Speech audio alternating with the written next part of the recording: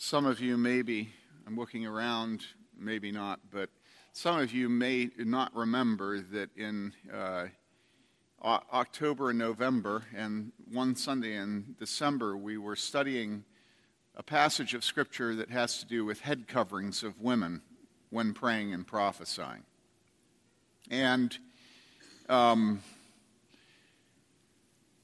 think probably when the Apostle Paul in some of his letters talks about how he's doing and where he is and what he's struggling with, that it's good for you to have some empathy and maybe even something bordering on sympathy for the men that preach to you, and that we do our best to bind your hearts to us, and that we use everything, including the kitchen sink, to do that, so that when we feed you, it goes down smoother because you love us. And so let me try to do that a little bit. I know that's weird, but bear with me a second.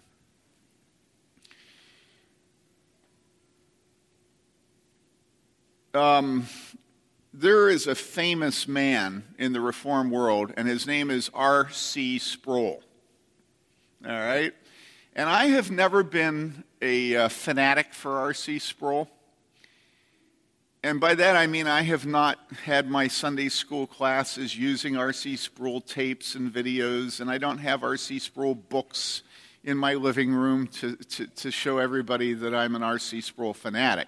But I will tell you this, that there are very few public leaders that I love. And I love R.C. Sproul. And I love his son, Junior, and I love his wife.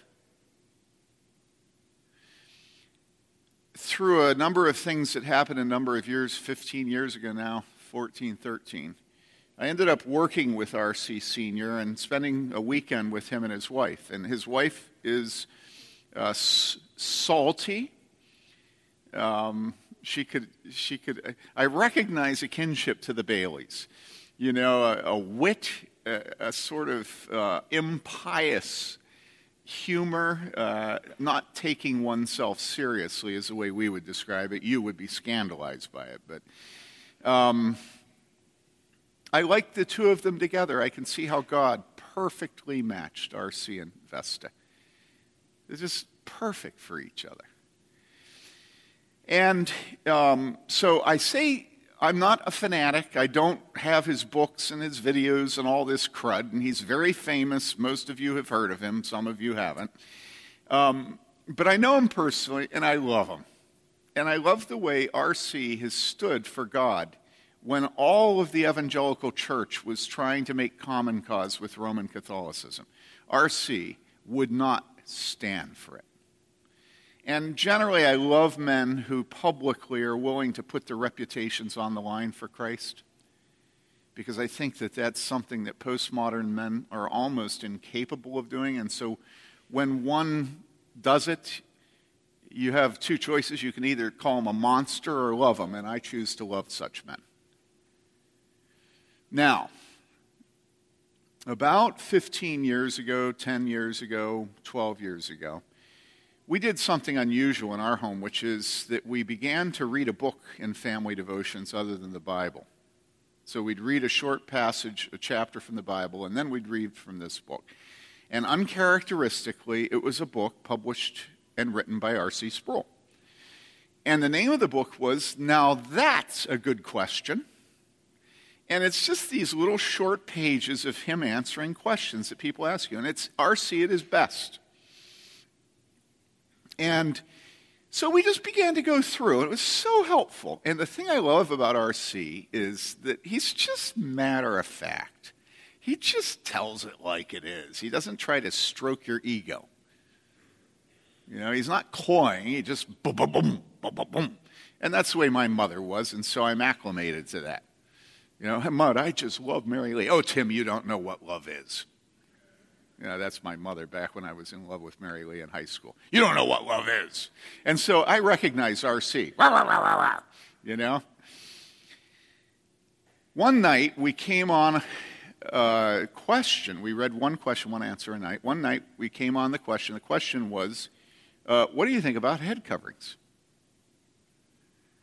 And I didn't know it was in there. And so I was fascinated to read his answer. And his answer was, my wife wears one. Next question. And knowing Vesta and R.C. a little bit, and thinking of Vesta wearing a head covering, I was like, whoa, yikes. And I'll never forget reading that. It was like, what do you think about head coverings? My wife wears one. Next question. Oh, yeah, next question.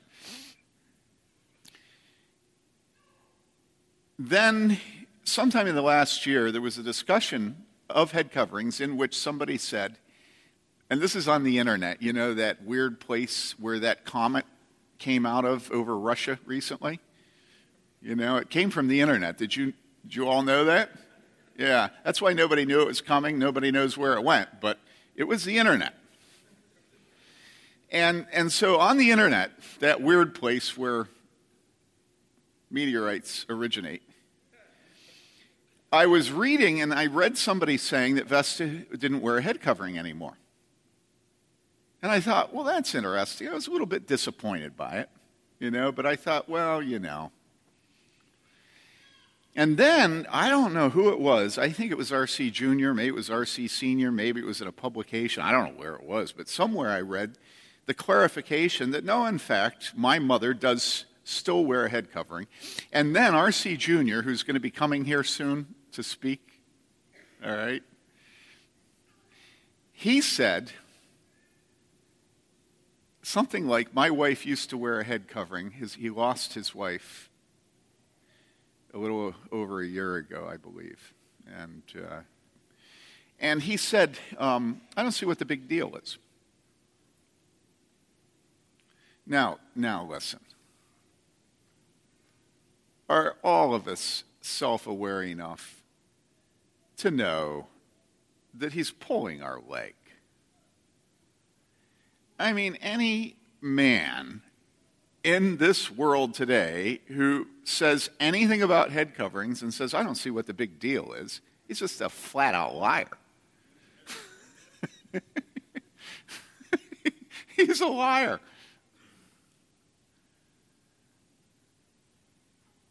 Right? But here's the deal. He never, I don't know, I haven't asked him, he never has preached through the book of 1 Corinthians. And it's one thing to have a book that you write and send off to a publisher, and then sometime, somehow, they print it, and then people have it in their living rooms, and you're not there. I used to tell my dad, you know, Dad, the difference between you writing books and articles and me preaching is that when you get people all hot and bothered, you never have to see them. But when I get them all hot and bothered, I then shake their hands and hug them. And it's a completely different life to be a writer and a speaker than it is to be a pastor. And so here we are in the book of 1 Corinthians. And we have arrived. We have arrived at 1 Corinthians 11.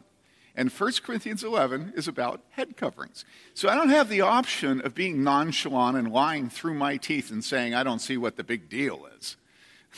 If you were to be in my place right now looking out at you, trust me, you'd see what the big deal is. Hey, Brian, would you go to my office and bring in the white thing that's in my office, please? So, the issue of head coverings is a very tense issue. And I am always of the conviction that where there is tension, that's where you really want to focus. Most people are of the conviction that where there's tension, that's where you really want to turn away. But my conviction when it comes to the Word of God is it's the place of tension where the Holy Spirit has his finger on us, has our number, and that we need to listen very carefully there. Does that make sense to you? It's the place where the inspired Word of God makes us tense and argumentative and nasty, that we better focus. Now, I don't know that I've done this more than twice in my life, but I'm about to quote D.L. Moody. D.L. Moody says that it's the place that's the thickest wall of your heart against God that the Holy Spirit always focuses on.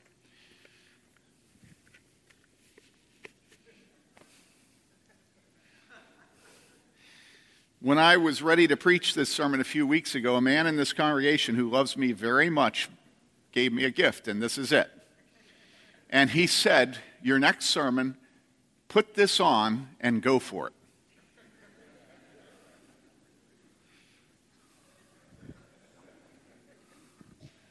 All right, I have it on. I'm going to go for it. And so, every word of a verse, every phrase of a sentence, every verse of a chapter, every chapter of a book, every book of the Bible, every single one that causes you to be angry, to want to argue, and to dismiss, where you wish that it would shut up, is where you need to focus your attention. If you spank your child and your child has a stiff neck when the spanking is over, the next spanking should come immediately and should be much harder. Do you understand that? Because now we're not just dealing with her slapping or biting her little brother. Now we're dealing with her defying the order of authority that God has established. And instead of submitting to her mother after the spanking, she is angry at her mother.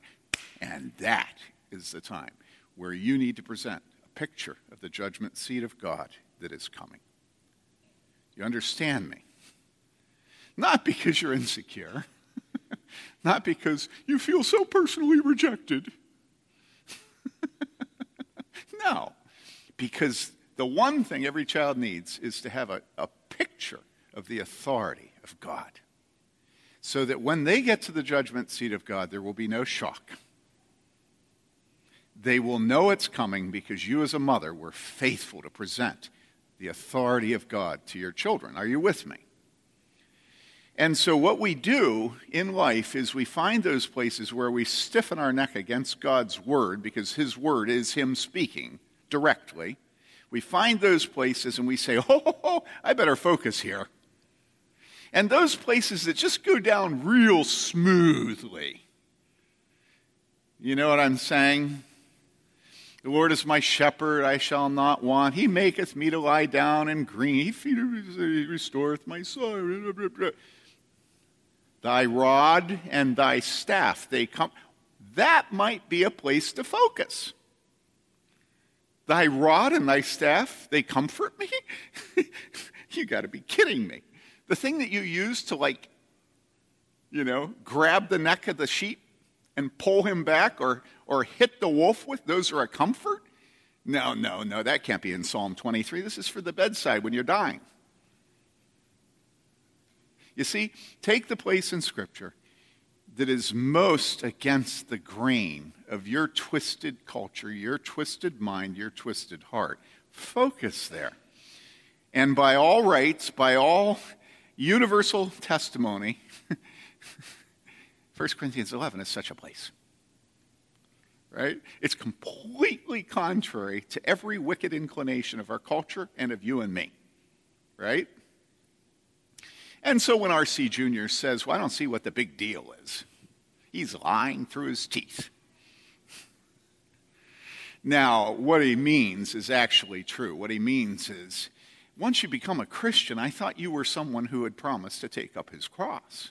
And once you promise to follow Jesus by taking up your cross, how big a deal is it to talk about women and men? Really? I mean, come on, after taking up your cross, sexuality is nothing.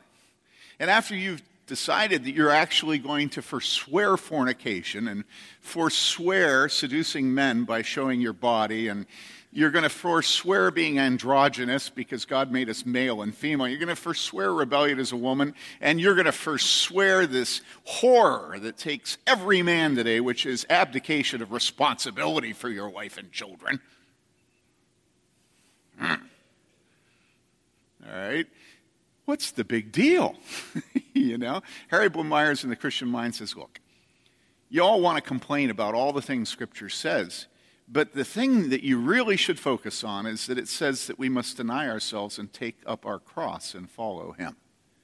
And if you are so horrified by what Scripture says, focus there.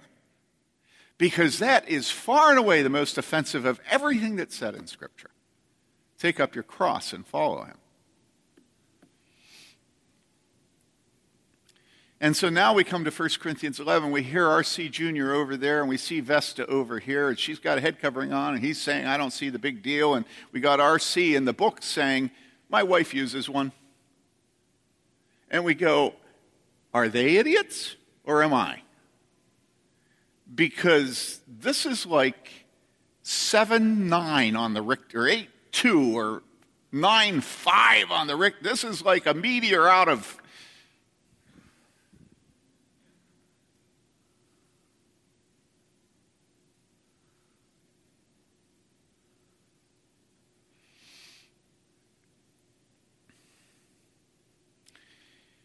Some of you aren't believers. I want to tell you something. Every church that claims the name of Jesus Christ is an assembly of people who have been murderers and adulterers, homosexuals, lesbians, thieves, drunkards, alcoholics, druggies, and even proud, and have come to the cross to have it washed by the blood of Jesus. That's why we have this wine, because we drink it so that Jesus, you remember what Peter said? All right, fine, then every part of me. Remember that when Jesus washed his feet? And so that's the significance of this, is that we've been washed in the blood of Jesus, who is the perfect Lamb of God, whose blood is for the forgiveness of sins. So when we come in this place, we're not trying to imprint our demands on this place. We're not trying to get the preacher to preach what our itching ears want to hear. We want the preacher to give it to us straight, buddy. And we want the preacher to not trim. You know what I mean by trim? Back in the days when the government was not stealing money from us, they used to have money that actually was worth something. This was before the governments figured out that they could trim themselves. And so the gold and the silver and the precious metals were in the coin, and the coin was by standard of the king or the emperor. It was a certain size, a certain weight.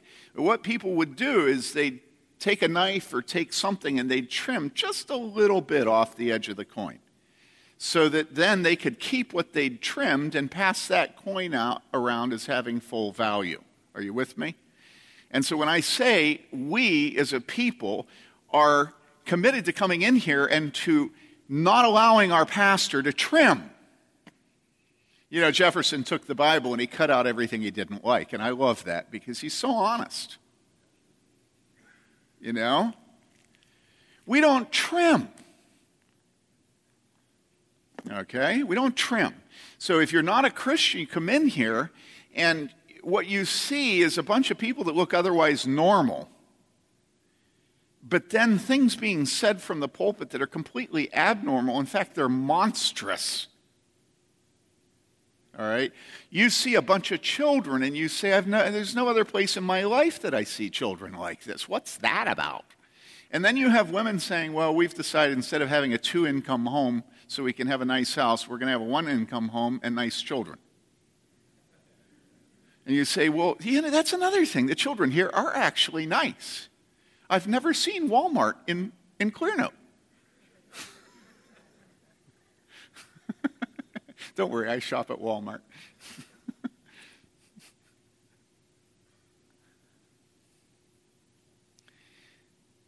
This is other. This is something you've never experienced before. If you have any expectation that we are trying to be conformed to the world by the putrefaction of our minds, remember what Paul says in Romans, beseech you therefore, brethren, that you present your bodies a living sacrifice, and be not conformed to this world, but rather be transformed, that you can tell what is the good and perfect will of God. So this is a place where every focus of us is on testing and approving what God approves, what he wills. And so the preaching is a time when I hector you. I berate you, I admonish you, I encourage you, I love you. I do anything I can to try to get you to move away from allowing the world to press you into its mold and try to get you free from the oppressive, PC, disgusting stupidity that you spend the rest of your life in every week. And it really is stupidity. And I'm not making it up. I read it in Scripture. It says that the wisdom of man is foolishness to God. Okay? And so every week we go through a renewal process of coming under the Word of God, hearing it read publicly, hearing it preached publicly, singing of it, then coming to the table and remembering that we died in Christ and were raised through Christ, that we've been washed by his blood, that we're eating his body, we're drinking his blood, and that one day soon we'll be with him. And when we get with him, every knee will bow and every tongue will confess that he is Lord to the glory of God the Father. Right? And so, yeah, this is completely different. And so R.C. Jr. is right. It's no big deal. What's the big deal? Now, here is the big deal, all right? The big deal is if we're going to live for Christ, words are cheap, except the words of this word, okay? Our words are cheap. Don't tell me you're a Christian, show me. And the fact is, God is pleased to work through flesh, through blood, through chairs, through standing, through sitting, through making love, through fertility and babies, through breast milk, through wine and bread, through water of baptism. It's not here today. God is pleased to be worshiped with our bodies and physical things. Do you see this? And if any man just blathers on with his mouth, and there's no fruit, there's no tangible fruit, that man is to be silenced because he's blaspheming. Do you know what the Bible says? The Bible says, thou shalt not take the name of the Lord thy God in vain. And what does that mean? That means you shouldn't blather on about things when there's no flesh, there's no physicality, there's no bread and wine, there's nothing in your life that's died except you saying, I've died in Christ. That's the reason in 1 John, the disciple of love says, if any man says he loves God but hates his brother, he's a liar. Because how can you love God who you have not seen and hate your brother who you have seen? If any man says he obeys God and he is a woman and disobeys her husband, she's a liar. Because how can you obey God who you haven't seen and disobey your husband who you have seen? Now, he doesn't say that in Scripture, but you understand it's a logical, it's a logical parallel, right? Any man who says that he loves God and that he has taken up his cross, but has not, in fact, taken on the responsibility of protecting his children from molesters, is a liar.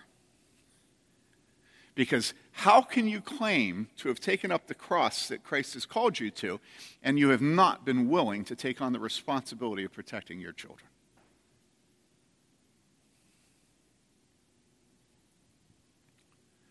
And so, yes, this is other, and this is not talk. Talk is cheap. This is physical. And so to remind you it's physical, as I read our text this morning, please stand. And you see, as you stand, what are you doing? Are you showing respect to me? Well, in a manner of speaking, yeah. But what are you really showing respect to? The Word of God, right? Right? This is the Word of God, and it is eternally true. 1 Corinthians 11.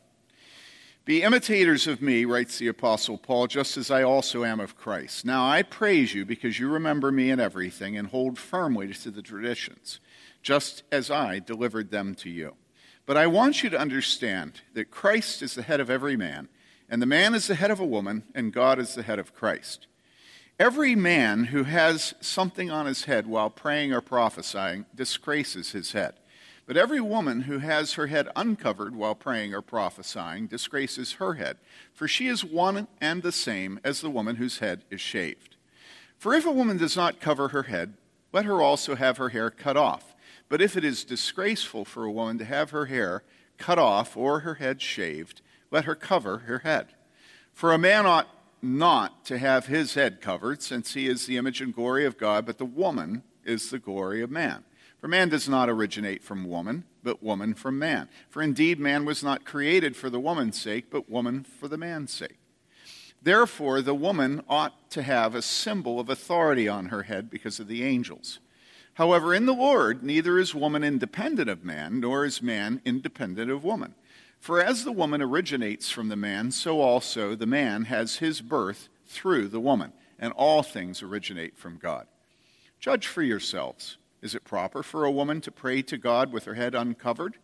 Does not even nature itself teach you that if a man has long hair, it is a dishonor to him, but if a woman has long hair, it is a glory to her, for her hair is given to her for a covering? But if one is inclined to be contentious, we have no other practice, nor have the churches of God. This is the word of the Lord. Please be seated. Now, we've been studying this for a few weeks. This is the fourth time. We took a break in December and January. And we have seen that this text is a text that deals with Bloomington in the ancient world, that Corinth was a very wicked city. If you have a church where a man is living with his father's wife sexually, obviously the church isn't in good condition. If you have a church where people are getting drunk when they take communion, they're making a show of their ability to buy wine, and good wine, it's not a healthy church, right? It's got serious problems, but it is the church of Jesus Christ. And so Paul's dealing with a bunch of different problems in this church. Now he gets to the problem where, because it's always our habit to be rebels, there's rebellion in the church. And this is not the rebellion so much of the children against the parents or the servants against their masters. It's not a rebellion against the civil magistrate, the emperor and his centurions or Herods or whatever. This is a rebellion in the home and in the marriage of the home, where what we have is women who are scandalizing the assembly by not wearing a covering on their head. And the Apostle Paul's saying to them, you guys, don't you know, and I mean, come on, just look at hair length. You see, I mean, heads really mean. You guys, you can't, you can't do this. No. I mean, doesn't nature, no, listen, all right,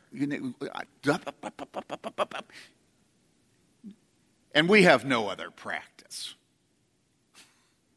The churches of God have no other practice.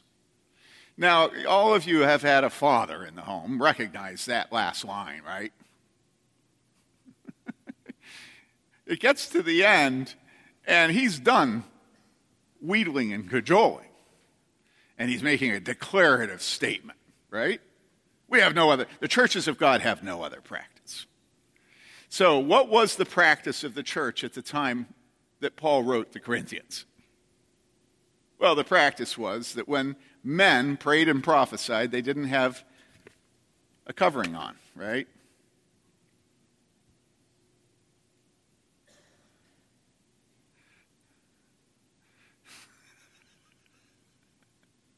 As a matter of fact, he commands them not to have a covering on.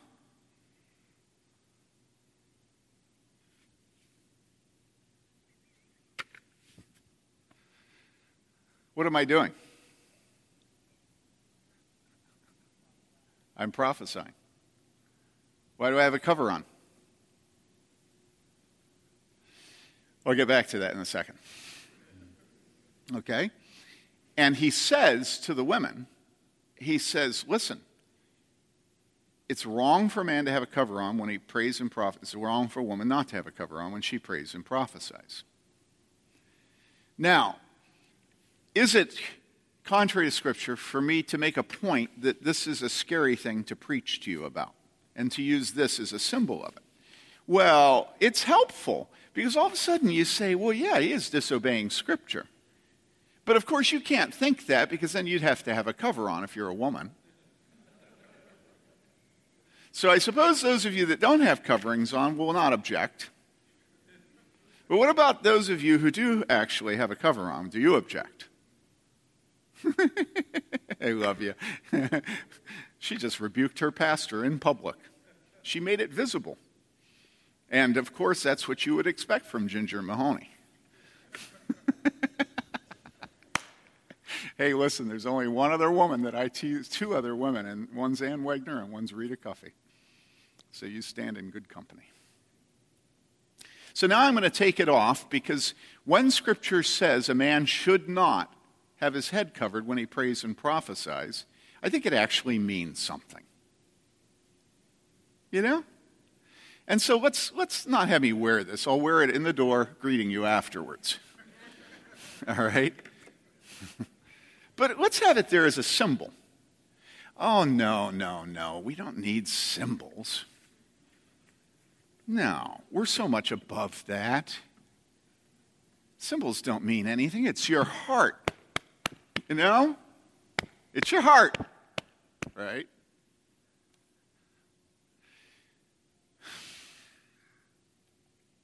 In Galatians 3:28, it says, in Christ there is neither Jew nor Greek, slave nor free, male nor female. And so when Scripture begins to open up the order of creation, which is that Adam was created first, then Eve. All right? That God was not shocked by what happened. He didn't not notice it. Intentionally, God created Adam first, then Eve, and he created Eve from Adam's rib. You remember that? And so Adam was created first, then Eve. Then Eve was created from Adam, not Adam from Eve. And Eve was created as a helpmate to Adam. She was created for Adam, not Adam for Eve. All right? And Adam named Eve. Eve did not name Adam. And when Eve sinned, the fall never happened. The fall never happened when Eve sinned. She sinned first, the fall didn't happen. But when Adam ate, then the fall happened. Why? Because all of the human race was resident in its federal head, Adam. Not Eve, not Adam Eve, but Adam. And that's why Scripture says that one man about the fall and Adam. And it never connects it to Eve. Okay? So, Adam created first, then Eve. Eve created from Adam, not Adam from Eve.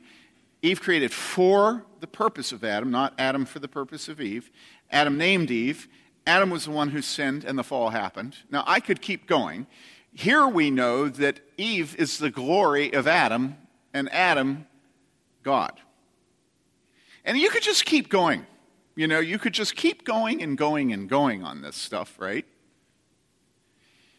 That is the significance of covered and uncovered heads. That's why it goes on and on saying things like, man is the image of glory of God, woman is the glory of man. That's why it says it. And it says it to help get it through our heads about what should and shouldn't happen with heads in worship. These aren't ethereal things. These aren't misty, vaporous things. They're really concrete. Head. Head. All right? Now, because we have a tendency, whenever we are asked to submit to anybody, to think it's beneath us and to take umbrage, to get mad, to spit and hack and slap and kick and do all that kind of stuff. In the middle of this, the Apostle Paul gives us some grace. All right? And here's his grace. He says this. He says, however, in the Lord, neither is woman independent of man, nor is man independent of woman, right? And then he says, for as the woman originates from the man, you remember, from his rib, so also the man has his birth through the woman, but it doesn't, that italics is not there, but that's what it means. In other words, every single man here today has had the conflict, the combat, a woman in combat of birth, to give birth to him. And this is why whenever anybody tells you that men in the past oppressed women and didn't care for them and treated them like chattel, you just look at him and you go, this is the most ridiculous thing in the world. Every man has always loved his mother. You know why? Because she gave him birth. Do you understand that? And then she nursed him. And she cleaned him. What kind of monsters do we think men in the past have been? Every man ever born has loved his mother. It's impossible not to. I just got done warning a mother here to not let her adult son continue to be so close to her. You know what I'm saying? And so because we have a tendency to want to feel like we're humiliated when we have to submit, or to be monsters who command people without affection, the Bible tells the husband constantly in Scripture what? To love his wife as Christ loved the church and gave himself up for her. So the wife is said, submit. The man is told to love. And so here they have a church in the middle of a city like Bloomington where everything is upside down. The mayor's marrying members of the same sex and preening himself on the front cover of the newspaper for his progressiveness. And what he really is doing is he's at that point of a black hole where he's going to get sucked in, never to be heard from again in the wrath of God. And he's making a principle out of getting sucked into that hole where lust ultimately consumes us. Okay? And so this is the world we live in. Everything's upside down. Good is evil, evil is good, wisdom is foolishness, foolishness is wisdom, black is white, white is black, right? And we make a principle out of it. And so, for instance, the modern woman grabs my hand and tries to impress on me that she's a transvestite. And you go, what? Okay. Years ago, there was this college that was very conceited because it was rich and it was in a place of beautiful people, right? Which is Southern California. And this college was Christian, in a manner of speaking, decided they were going to open an urban program. And they'd have it up in an even more enlightened and sophisticated place, namely San Francisco. And so the students would go up to Lone Mountain College, out by the Golden Gate Bridge in San Francisco. And the first thing the professor, who was a very enlightened man, would do is he'd take them down to the streets and show them the transvestites out on the streets. And of course, it was an eye-opening experience for all these young Christian girls and boys whose parents were paying all kinds of money for the professor to do this to them. Because, my goodness, do you mean to tell me there are things so perverted that I've never seen them before? Well, I guess this just shocks and awes my world. So then I went to visit one of those students, and sure enough, she took me down to see the transvestites.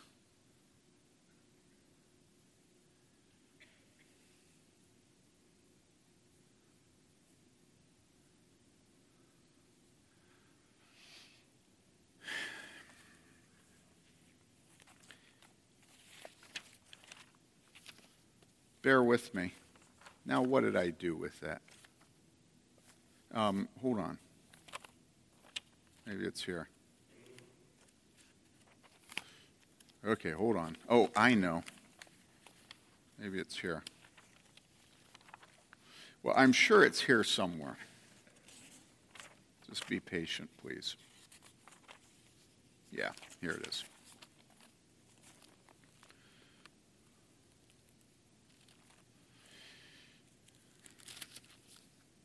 Now, this is God's word, right? So stand. This is God's word. Listen to this. A woman shall not wear man's clothing, nor shall a man put on a woman's clothing, for whoever does these things is an abomination to the Lord your God. All right, now be seated.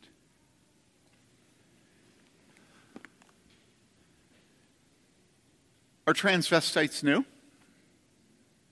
What are transvestites? They're an abomination to the Lord our God. What constitutes transvestitism? Well, a whole host of things. But in Corinth, for her to not wear the covering that her sex showed their sex by wearing was a form of transvestitism. You understand? That's what Paul's saying. He's saying you're a woman, and so cover your head. You're a man, so don't cover your head. And so for a woman or a man to wear the opposite sex clothing is just simply a very old sin known as being a transvestite. And every time we try to fit into the world, what's going on is that the world is compressing it into its mold, right? And that mold is always transvestitism, because the world today does not want to make distinctions. The world wants to muddy everything up so nobody has to have the weight of their being. So men don't have to carry responsibility for the wife and children, and women don't have to carry the responsibility of submission. And so you blur everything up, you muddy it, and then you claim that it's white. And that's the nature of the church today. So what's going on in the world is that you have a mayor on the front cover of our paper, and he's proud that he's just married 7 or 11 couples of the same sex, flaunting the order of creation that God has made for all time, for all people. It's not a private Christian revelation, all right? And if you have a mayor like that and then you come in the church, would it make sense to you that you'd have women serving communion? Would it make sense to you that a woman would read Scripture, that a woman would preach, that she would be an elder? Would it make sense that you'd have men working in the nursery? Would it have sense that the women would squeeze the snot out of your hand like Mike Bowles? And men would be... Yeah, that's what makes sense. So what the church in Corinth and what the church today, both of them together, are transvestite. What we're trying to do is deny our sex, deny the signs, hide it, not teach it, mix everything up, and then act as if it's fair, it's enlightened, it's progressive, it's contextualized, it's missional, it's gospel-centered. You know, of course, you have to have the lie be real big, so you have to claim the name of Jesus Christ for what you're doing. And so you want women to be all they're meant to be. And so that means we want women to serve you communion. Now, never mind the fact that these things have never been heard of in the history of the church. Why? Well, because God has always intended the sacraments to be owned by the officers so that the officers can tell you no. But of course, if you take the men away from the table, then you don't feel like there's any chance anybody will tell you no. Even if the women who are serving here are actually elders and pastors who are ordained women. You still don't really need to worry about those women telling you no. Trust me, I've worked with women pastors and elders. Trust me, I have a wife. And listen, men are always scarier than women because there's always just a slight chance in your home that a man might say no to you. And with most women, other than Joyce Huck, there's not a chance in the world that a woman will ever say no to you. All right, Therese too. All right, we have a bunch of women in this church actually who would actually say no quite. But you get the point. You get the point that God has put authority intrinsically, integrally in men. You get the point, Don't you know that that's the meaning of the fatherhood of God? Okay? And so we as a church are supposed to say, okay, you know what? I've been out in the mud and I've sweated, and there's so much sweat that all I can taste is salt. And I can't see through my eyes, and down there, it's just grabbing me. You know? It's just like all knotted up and grabbing me. And my socks are muddy and dirty, and my shoes are covered with filth. And so I am going to take a shower, because I have absolutely had it with everything being filthy. And so the homosexual man comes to the body of Christ. And he says, wash me, Jesus, wash me. Wash me, Jesus, wash me, wash me. And everybody looks at him and says, dude, you done been washed. And then they kiss him. The men particularly kiss him. And there's nothing erotic. And he looks at it and he says, whoa, this isn't Craigslist. This is like something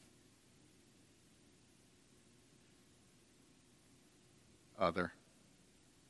This is Jesus. And then there are fathers, and they have their daughters sit in their laps, and there's no you-know-what going on down there. And the daughter's grown up, and she says, whoa, those daughters trust their father. And we say, yeah, that's what God intended. God did not intend the father to be a predator. And they go, well, you know, I really prefer vomit, and they leave. Or they say,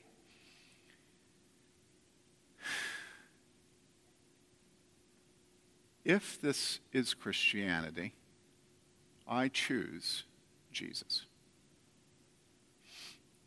And then all of a sudden, they have elders who rebuke their husband for not working and providing for them. A radical thought. And they have older women who rebuke their wives for not submitting to them. And they have people who spend their lives line on line, inch on inch, teaching them the nature of Scripture. And it goes on and on and on. And when they get to 1 Corinthians 11, guess what? They get it full in the face. Everything about the head coverings, the length of hair, everything. You know? And it's really a very, what's the word? It's a rough ride. Because nobody who ever said, I will take up my cross and follow Jesus, ever really meant it. And had any idea what it was to take up their cross and follow Jesus. Because if they had known, they probably would never have done it. Just like getting married and having children. How do you ever know what marriage is going to be like? You have no idea. Like my wife said after our first baby, nothing we read or saw or did or heard had in any way prepared me for that. And so here we are, and we're going down the road, and there's a speed bump that actually is more like a brick wall. And it's called 1 Corinthians 11. And what it says is that we should live our sexuality out loud because that's what it means to be a Christian. And we shouldn't play games with it and be transvestites. We shouldn't do our darndest to try to look as if we're a woman when we're a man and we're a man when we're a woman. We should sign our sexuality in the way we shake hands, the way we hold chairs, the way we go through doors, you know, that everything we do should try to confess Jesus Christ precisely at the point where it means we have to die to our surrounding culture. And you say, well, but that's not missional. I say, it is too.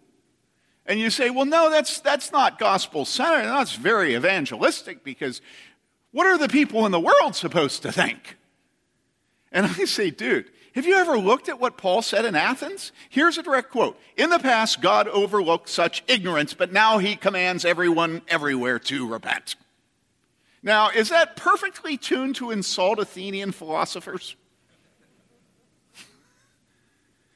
Listen, Jesus said, teaching them to obey everything I commanded.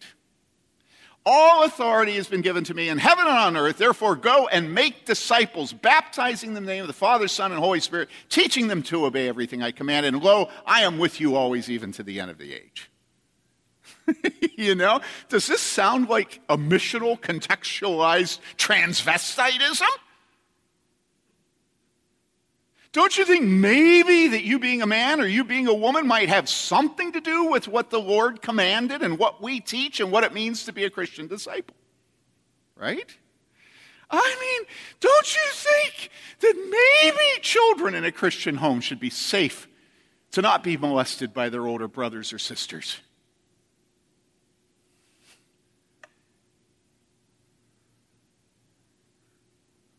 Don't you think women that we're courting should be safe and not shot 4 times?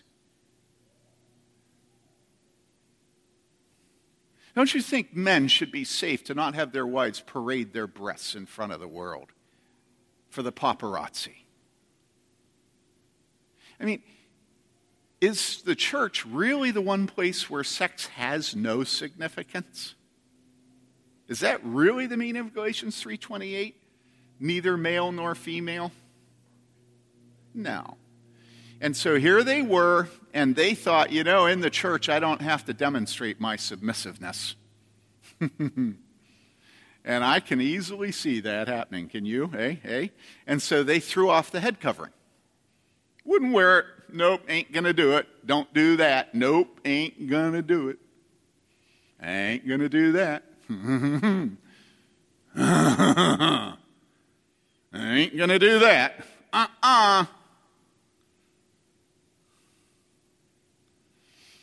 And furthermore, Jesus wants me not to wear it because that will make it easier for people to come into our church. And you know that we need a large church because we have to pay for this building.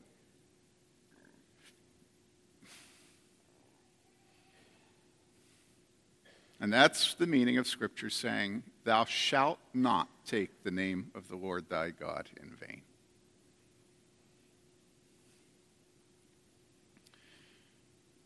You do not tell your mother that you disobeyed her because your father told you to.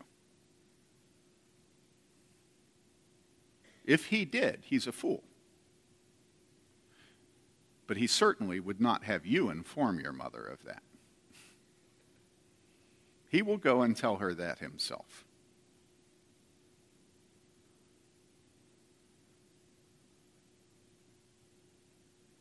And so, look. We already died. Our life is hid in Christ. No servant is greater than his master. Our entire life is negotiable, right? Isn't that what it means to be a Christian? Do you really want to lie to the world and tell the world that every part of our lives are negotiable as Christians except our sexuality? I mean, do you see anything about this community that makes you think that our sexuality is the one place where we need to give in to this community? I hope you're laughing. You know, it's absurd. And yes, in this church are many people who have been involved in homosexuality, both men and women, many people who have molested children, molested neighbors, molested younger sisters. My wife and I just spent a week dealing with a family where the principal molesters in the whole family were the girls, of the boys, of the babies, of everybody. Okay? This is the church. And what we don't do is make a principle out of these sins in the church. What we do is we repent of them. That's what we do. We repent. Because God is holy and we're not. And so we have freedom to repent. And so if we grew up as feminists, as Mary Lee and I did, trust me, and we thought we were so enlightened when we were able to recognize a transvestite, it's like, here's a clue. the feet. And then the hands. And then a certain cut of the jaw. It's like, and the height. All right.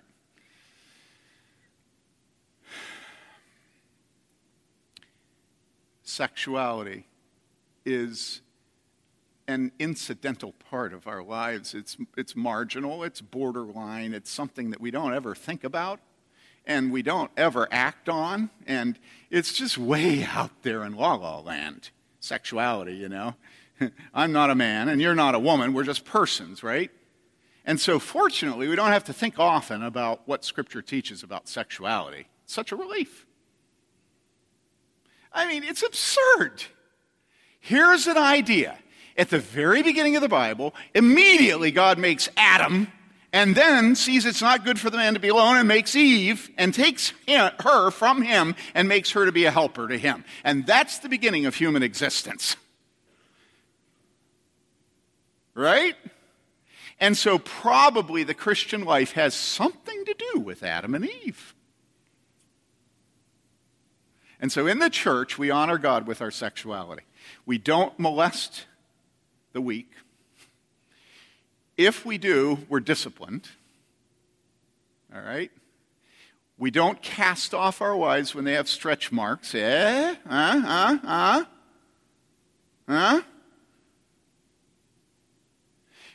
not transvestites. Okay?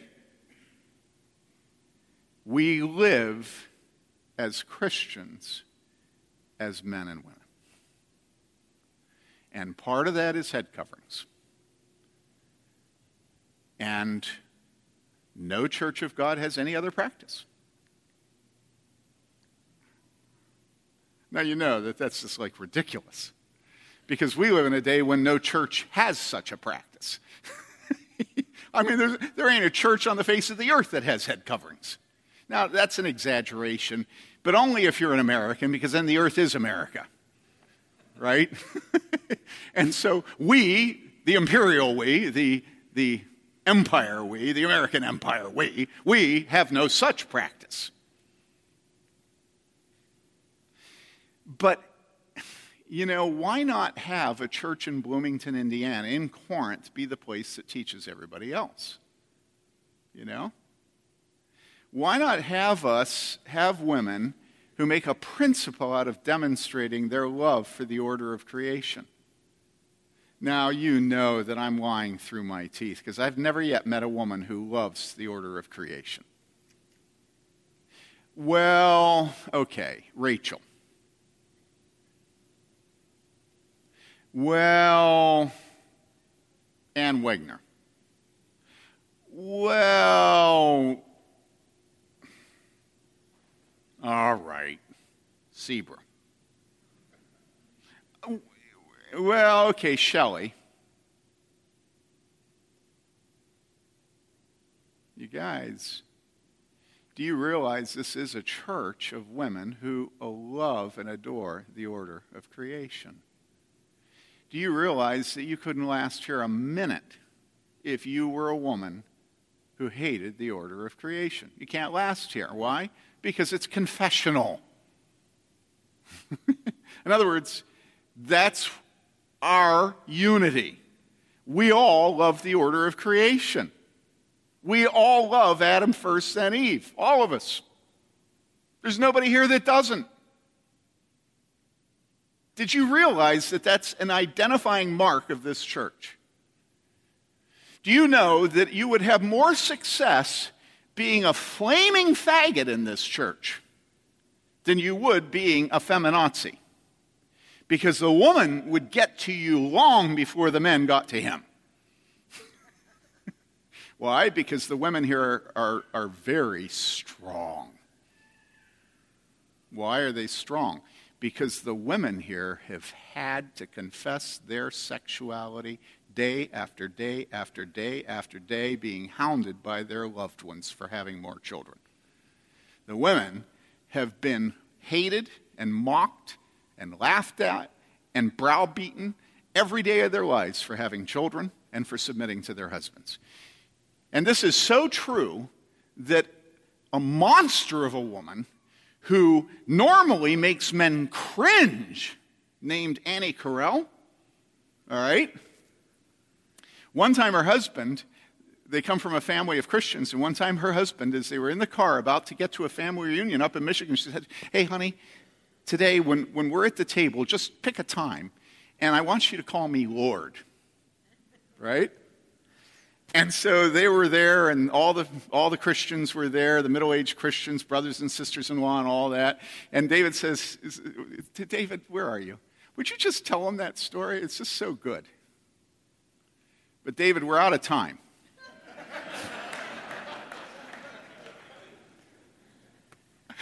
Tell them the story. It's just so good.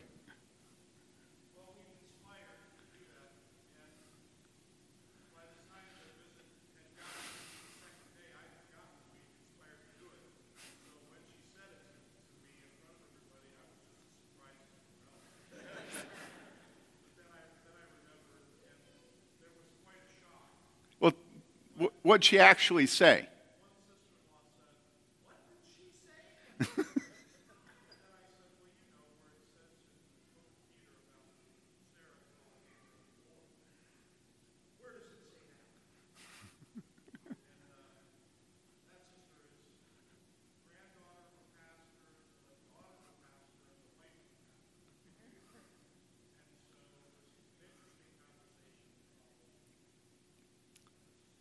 So tell us exactly what she said to you.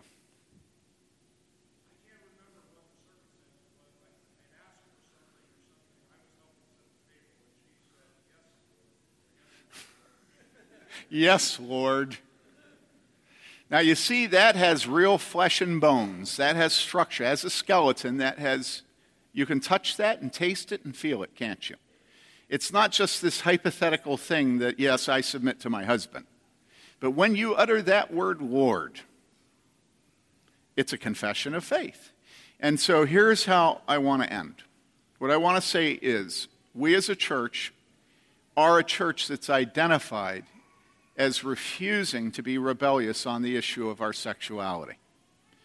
We will not have men and women who are married to the same sex, who are members and able to come to this table. They can come, but they'll be led to repent, and until they repent, they will not be allowed to the table, right?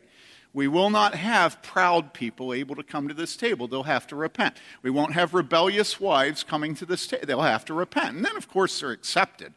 And everybody understands pride and rebellion and homosexuality. These things are as old as the hills and 3 times as dusty. You know, it's just like, okay? And when it comes to our heads, we will testify with our heads that we're male or female. And if a young man comes in this church and during prayer, he's next to me and he has a hat on, and he doesn't take it off for prayer, I might talk to him afterwards if he's a son of the church. If he's a newcomer, I might wait a few weeks. Do you understand that? And if there's a woman who gets up front and leads us in prayer or prophesies, exhorts, I think then I actually will ask her to have a covering on. Because it's so public and so, it's like that soprano that always browbeat our choir director at College Church when I was in high school to letting her sing solos. It's like, oh, yikes. And so if a woman gets up to lead us in prayer and prophesying, exhorting, whatever it is, I think we will require her to have a head covering on. Does that make sense? Now, what about you in the pews? What about small group? What about praying and prophesying? Listen, God ordains that His Word is written in such a way that it has an unbelievable amount of ambiguity. God ordained this text to be written in such a way that there's an awful lot of it that we don't understand, right? You understand this. For instance, praying and prophesying, what's that about? You can open books and read 100 different opinions on what the praying and prophesying is and where it happened. Some people think it's any time there's even a meeting in a home. Some people think it's only when the church is assembled at the Lord's table, because the next text we're going to go into is about the Lord's Supper. And that's never a private thing. It's always corporate worship. Then the whole thing about covering. What is the covering? Well, we as a church will not allow Bella Abzug. Okay? Remember that woman in New York City, the politician, that she wore these humongous hats, or Charlotte Zitlow here in Bloomington, okay? We're not going to have enormous hats. And the reason is that D. Wayne grew up with that, and so did Nick. And what they tell me is that until they got to be adults, they could never see the preacher, never see the choir, never see nothing. Because the women's hats kept all the children from ever seeing, okay? So it's not big hats, right? We'll leave them to Dorothy Patterson.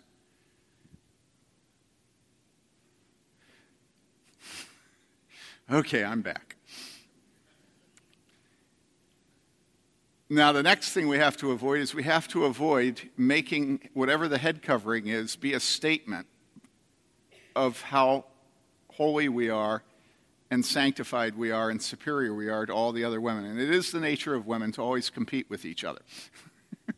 Right? Can we all agree with this? All right? And so heads often are unbelievably competitive. Right? And so we're not going to compete. Doug Wilson says that in his experience in life, there is an inverse correlation between size of head covering and submissiveness. That the more a woman has a head covering, that the less submissive she is. Now, that might not be all bad. It might be her attempt to discipline herself with her appearance. It may not be her attempt to signal her superiority to everyone. But it was very interesting. After the first service, we had a woman who explained to me that her husband has forbidden her to wear a head covering because he watched a woman in here with a head covering one day get angry at somebody behind her making noise in the service, and she kept turning around and glaring the person down behind her with a head covering on. And, of course, it was a man, or it was a masculine thing, that person behind her. And that at some point, several points, as she continuously turned around and glared the person down, her husband told her not to turn around. Now, you see the problem, right? There should be some similarity between the thing and the sign. You know, in other words, if we're rebellious and we're wearing a head covering and we be a woman, does not compute, right? And so the head covering should be an external of an internal reality, all right? Right? But what we don't want is we don't want women taking it on and off every second depending on how they feel about their husband at that particular moment. Right?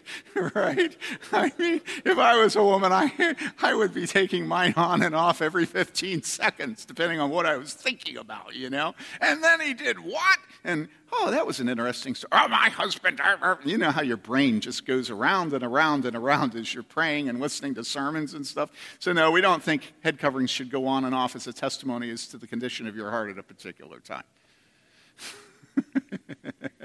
Because if that was the case, nobody would ever come to the Lord's Supper, because at this particular moment, they weren't properly discerning the body and blood of the Lord, and God never puts us in limbo like that.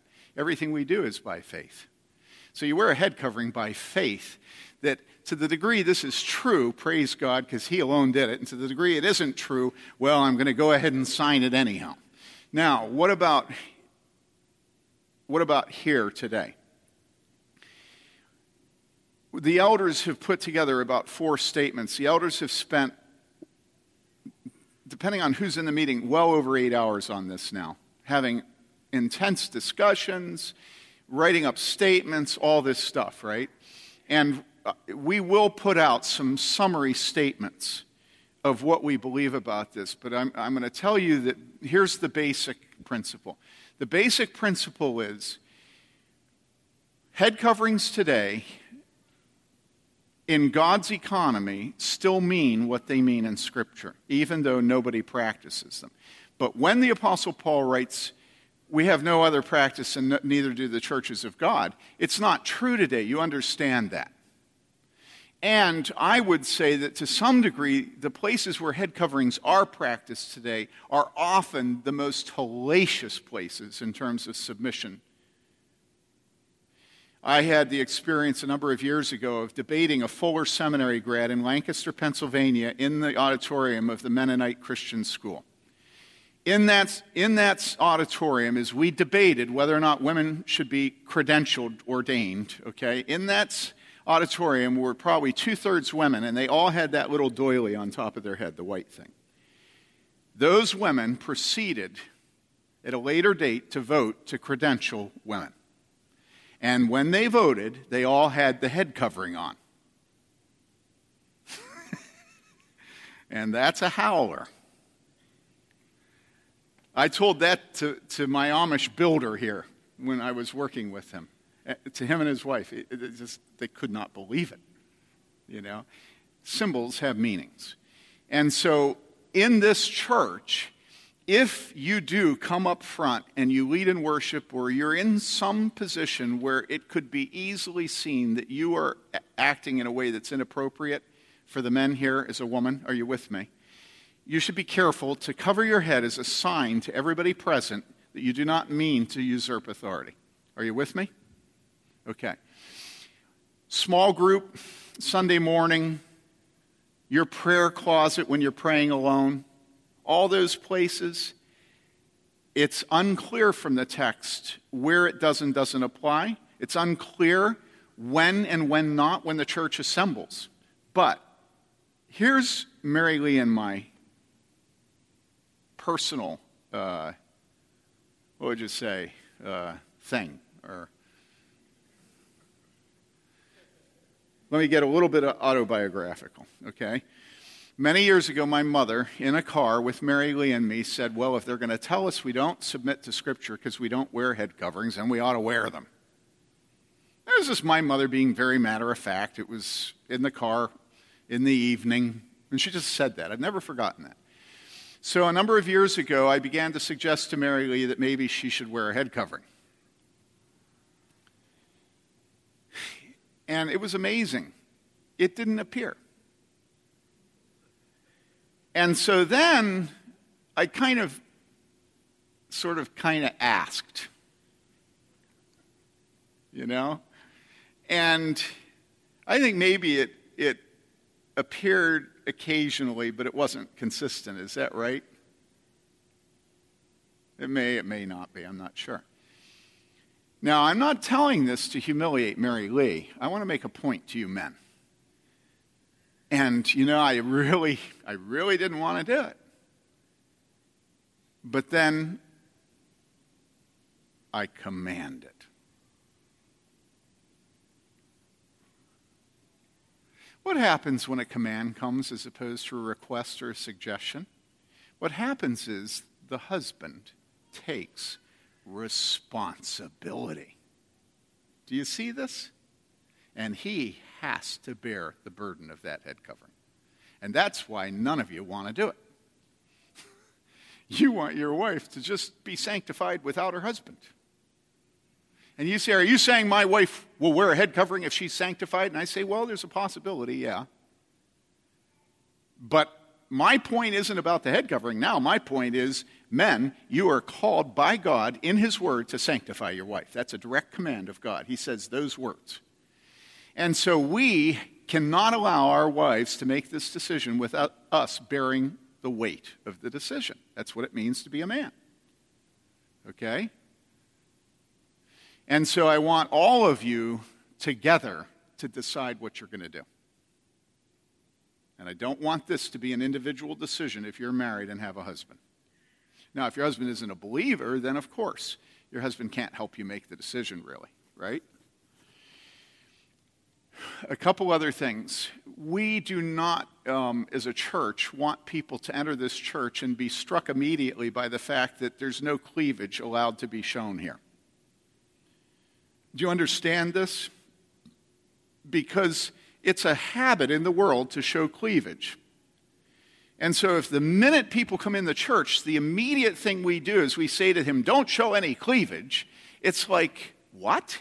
I thought it was coming to church. What we want is we want God to work through us in a gentle way to show the world the meaning of the Christian life.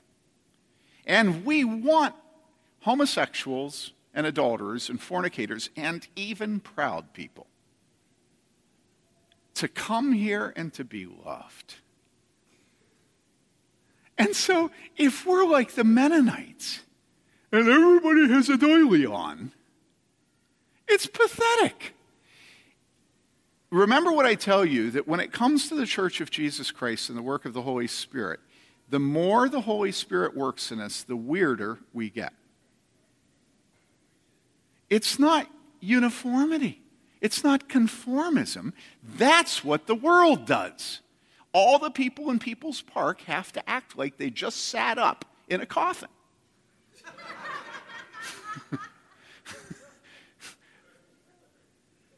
And if you can't pull it off, you may not be in People's Park. But in the church, we have people that just sat up in a coffin, and we have people that like to skydive, and we have painters. And we have people that like to spend time in people's filthy mouths drilling. You wouldn't believe the diversity of the church. And so when it comes to this practice, what we need is diversity, not uniformity. And certainly not conformity to this world. All right? Okay? And so I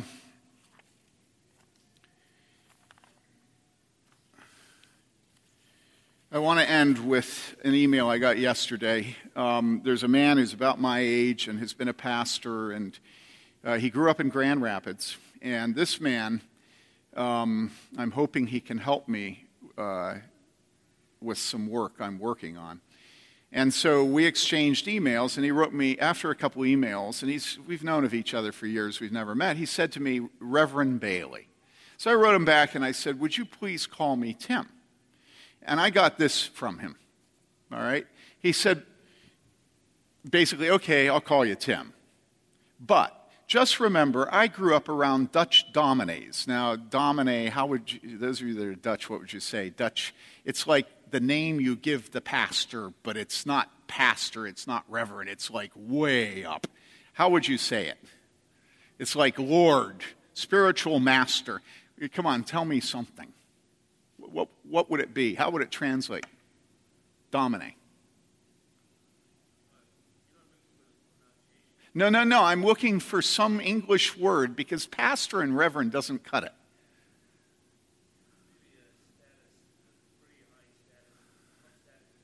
Yeah, very high status, yeah. President, what? Your worship, maybe? Lordship, yeah. Huh?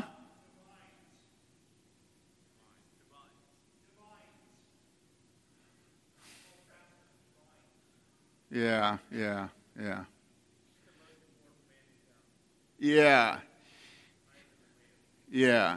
Higher than the mayor. Now that begins to get it, and that's true of the Dutch. You know, Robert was in Oostburg and Cedarbrook. We were near Friesland, and that's true. That pastor in those communities, yeah.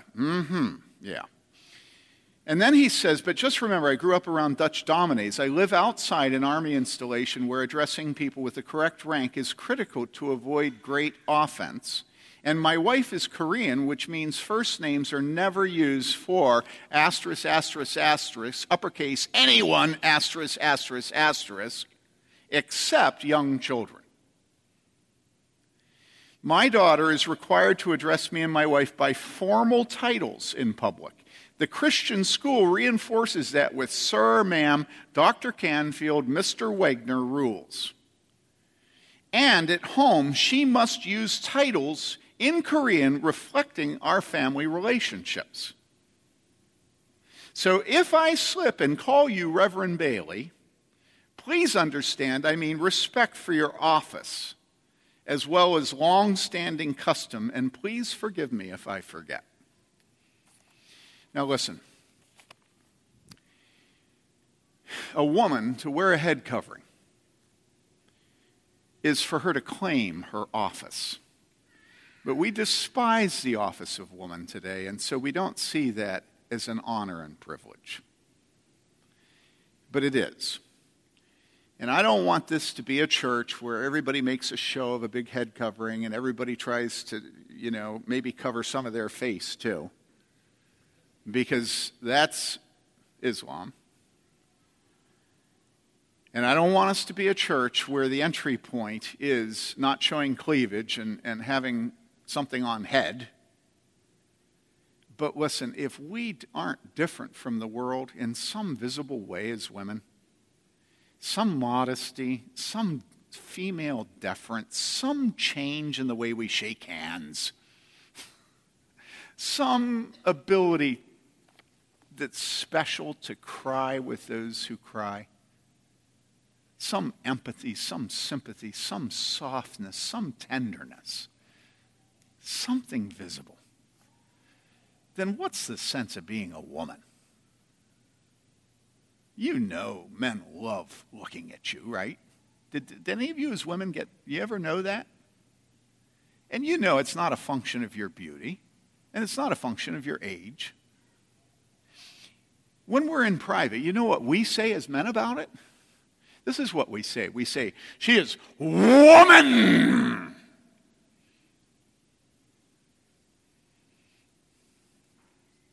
And that's not an immoral thing I just said. That's woman. And woman is unbelievably potent with men. Woman. And so as a church, let's be woman. And I don't know what women say privately. He's a man. If a man speaks in the forest and there's no woman there to hear him, is he still wrong? You women, I think, in private, just spend your whole time saying what fools men are, Is that right? Am I right? No, I'm not right. My wife tells me I'm wrong. Okay. Okay. All right. It's time for us to go to the Lord's Supper. All right? That's all you're going to get out of me. My wife laughs. Okay, go on. Tell them what you were thinking. She was thinking, dude, you just went on an hour too long. Is that what you were thinking, love?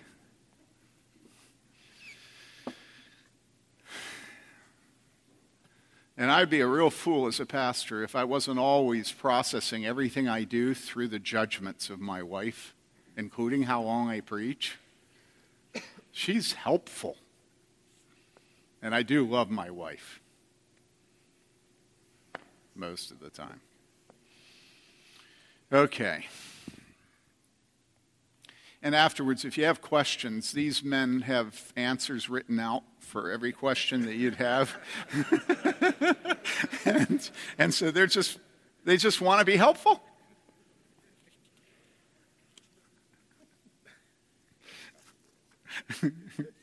Okay. How many hours? 8 hours, wouldn't you say? That's what Adam said. Would you say more than that? You'd say 10. Yeah. Okay, let's hear the words of the institution.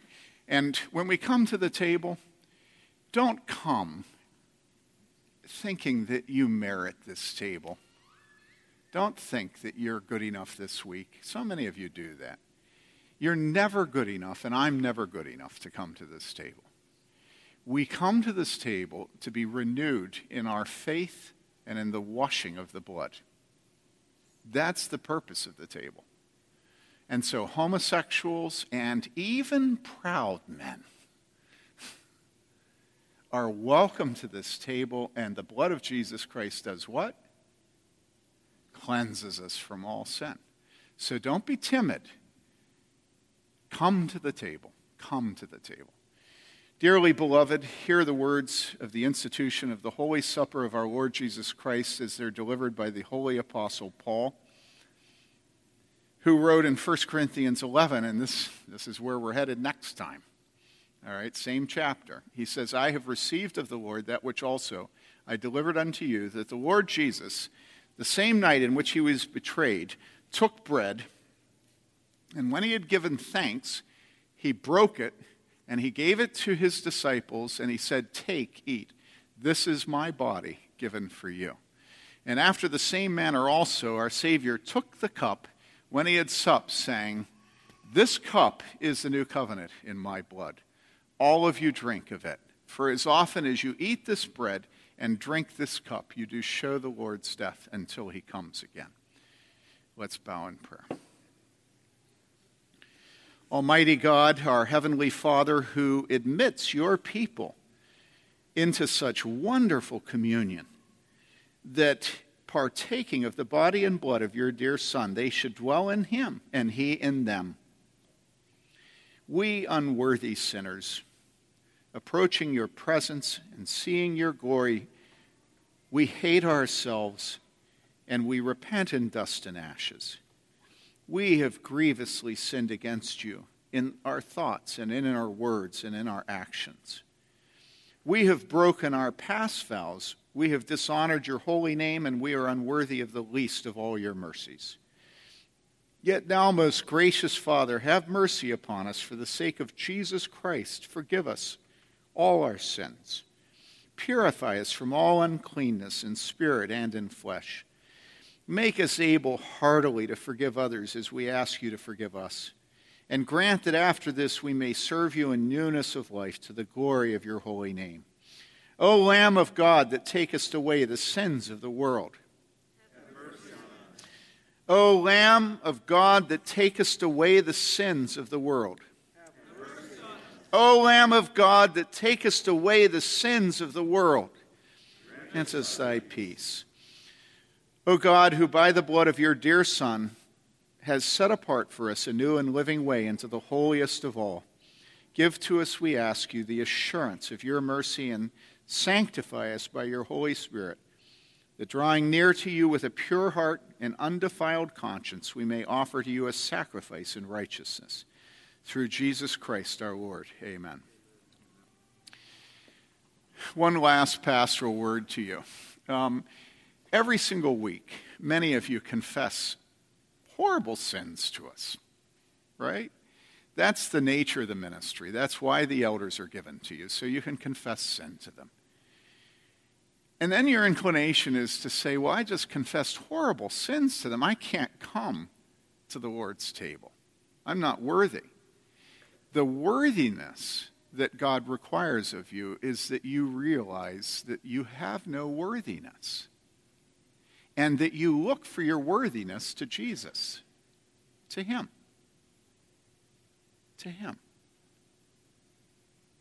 And so I can imagine this morning that, many of you as women are thinking, well, I don't like being a woman, and I don't want to submit. And here's my pastoral response. Duh. That's why Scripture tells us what to do. Because we don't want to do it. And so don't hesitate to come to the Lord's table.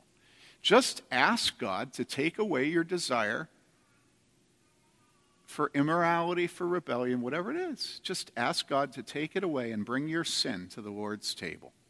Bring it. Okay? But don't come here if you have not crossed the river to faith in Jesus. This is for Christians. This is not for those who are still being conformed by the world. Okay? You should be in process of being sanctified. All right, come and let's eat.